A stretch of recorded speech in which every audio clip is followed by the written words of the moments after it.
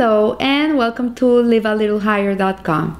Today we continue learning about Pirkei Avot, the Ethics of the Fathers, with chapter 3, Mishnah 6, in which Rabbi Nehunya ben Hakana says, if someone takes upon himself the yoke of Torah, the yoke of government and the yoke of worldly responsibilities are removed from him.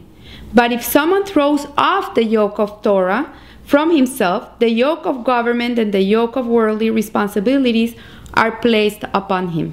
So what he's trying to tell us here, Rabbi Nehunya, is that we are going to be connected to something in life. We're either going to be connected to the government, to worldly affairs, to the fashion, to what the news has to say. That's going to be our reality.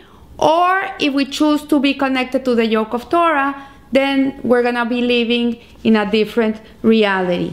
So here he says that this Mishnah continues the theme that was introduced in the last Mishnah, in which it is intended to bring us close to Hashem. And it's teaching us how to have a relationship to God and how to live a life in which we are connected to Him. So if for that reason a person who accepts the yoke of Torah is elevated to a life closer to the realm of the Creator and is less encumbered by the yokes of government and worldly needs. So the explanation of this Mishnah starts with the fact that we can live life on several realities, on several planes.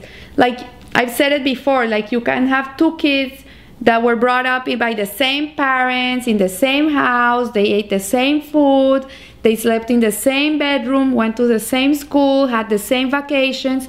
Nevertheless, each one of them is connected to a different reality because each one of them perceives life in a different way. So here he says, on one plane, life revolves around the demands of nature. Like if a person is so connected to his job, the only thing he can think is about work. And here it's talking more about, it's intended for the people before our generations, that the way they made a living was by growing vegetables and fruits, and this is how they were merchants. This is what it's talking about, but in today's world, we would talk about work. Then we are subjugated to nature, to the laws of nature. Like if the Wall Street falls, the stock market falls, then you're doomed. So there is a plane of life in which we live as members of a civilized society. And on this level, life is constrained not by nature, but by human will. So one is that you're controlled by nature, by the forces of nature. Then the other one is the one that you will be controlled by society, by what the people have to say about life.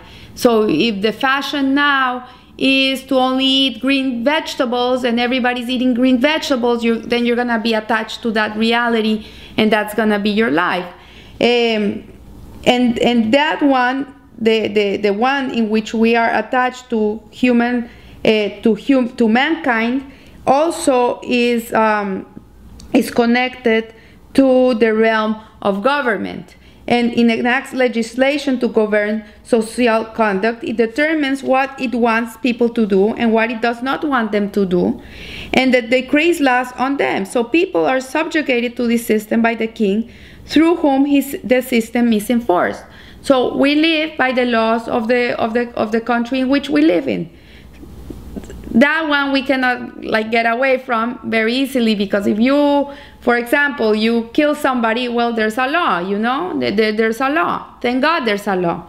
But the third plane is religion, and God sets up a system to regulate human affairs through the Torah that He gave. So this system transcends the demands of nature, and it transcends the arbitrary choices of government. In this system, people are subjugated to God.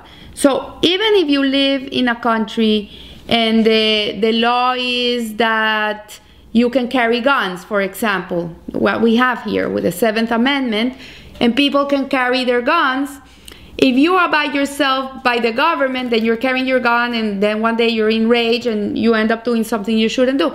But if you abide yourself by the yoke of heaven, of God, of the Torah, then you know that even if you carry a gun, to kill somebody is like the worst thing you could ever do. It's one of the 3 cardinal sins. So you would never do it because you are carrying the yoke of heaven. This is what you're about. This is what carries you. So one who accepts upon himself the yoke of Torah so completely that he is within God's system cannot at the same time fall entirely within the mundane system of nature and government. He gives us an example here of a teaching. It's called a brisa.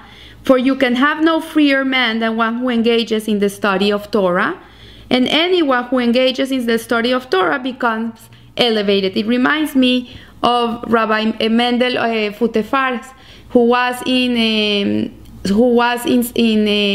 Siberia. He was imprisoned in Siberia, and the guard used to mock him and used to say, "You're just a prisoner." And he looked at him and says, "No, I'm not a prisoner. The prisoner is you. You are the one that is bounded by this place. I'm not bounded by this place. Wherever I am in my life, I'll be learning Torah and praying. That's what I do. In my house, in the shul, in my job, here, wherever I'm gonna be a free man because I'm always gonna be doing what I do.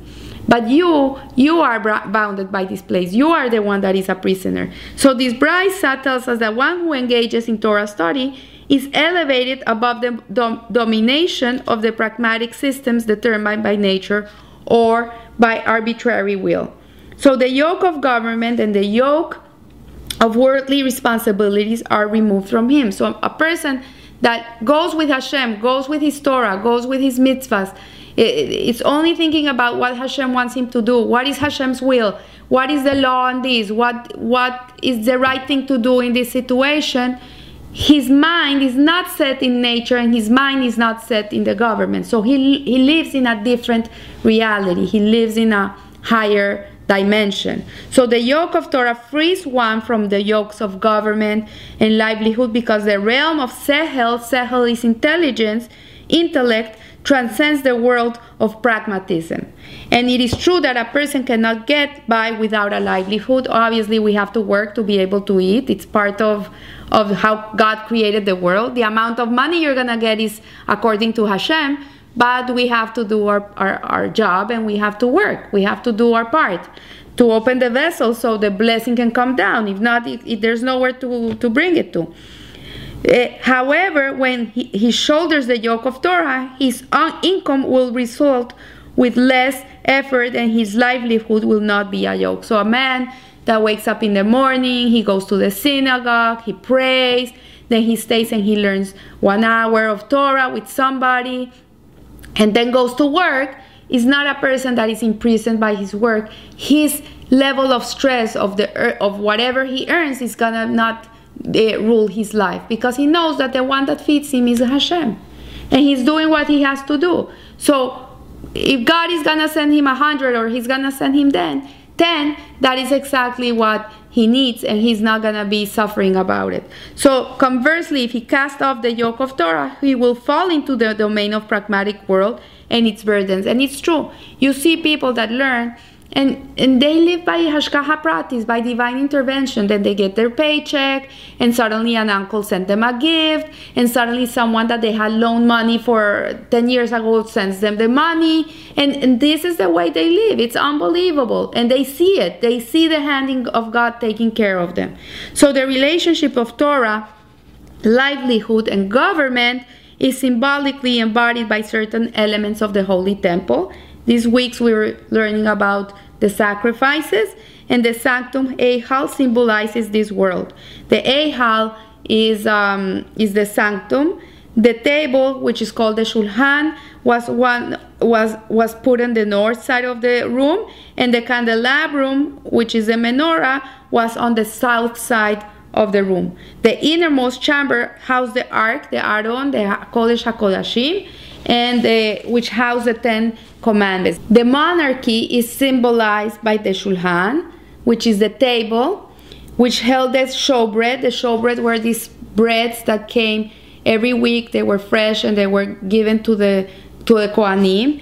And it represents the king, and is responsible for the economy, represented by the bread on the table. This is Jewish Feng Shui. In your house, which is a microcosm of the temple, this is represented by your dining room, by your table. And this is where the parnasa comes in, the abundance, your well-being in material pursuits. This is where it comes from. And if you look, the table in your home, it's a holy table. It's where you do Shabbat dinners. You invite people to come and eat, people who have nowhere to go. You bring people to your home. You share with them. And this is where the energy of abundance starts flowing. Then the menorah represents nature and all the natural aspect of life. Its 7 branches correspond to the 7 days of creation, in which nature was set in motion. So this is life. This is what you think, it's raining because the atmosphere is like this, and it's snowing because you think it's nature, but in reality, God is hiding in nature. He is nature. And He makes you believe that there's something apart from Him, but in reality, everything comes from Him.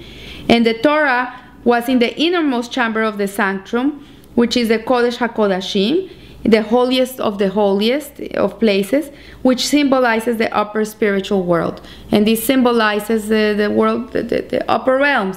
It symbolizes spirituality, it symbolizes you connecting to God. So the yoke of government and the yoke of livelihood are opposite extremes. For government is an arbitrary human system, and livelihood, which comes through agriculture and nature, is imperative. So too, the shulchan and the menorah, the table and the menorah, were on the opposite sides of the Ehal. One was on the north and the other one was on the south. The contrast between Torah and the other realms of life surfaces in the symbolism as well. Government and earning a livelihood are normal human affairs. Like, this is the normal of life. Whereas Torah is a spiritual occupation that transcends them both. It's in a different realm. So likewise, the tablets of the law were kept in the innermost chamber, and they were separate from the shulchan and the menorah. They were kept apart and put away. So in summary, a person who is immersed in Torah, who learns Torah, is freed from the constraints and the trivialities of secular life, and is elevated to the highest plane that life has to offer. So it's up to you to choose in which realm you want to habitate. And if you're in this world, you're living a one reality. If you're connected to the natural world, then you're living in a different reality. It doesn't mean that you don't live in the natural world. It doesn't mean you're gonna go to a mountain and live in a cave and get rid of all the material pursuits. No, what it means is that the material becomes a means to an end. It is part of your spiritual life. You make it spiritual. Like earning a living is not about buying. It's about giving your kids a good Jewish education. It's about giving your wife a good, comfortable life. It's about giving tzedakah, helping other people. So when your pursuits are spiritual, even the most mundane things in life become connected to Torah, and you're going to be living in a higher realm. So I wish you a good week, a good Yom Tov. You should have a beautiful kosher Pesach and happy Pesach. We'll see each other after Pesach. And remember, live a little higher. Thank you.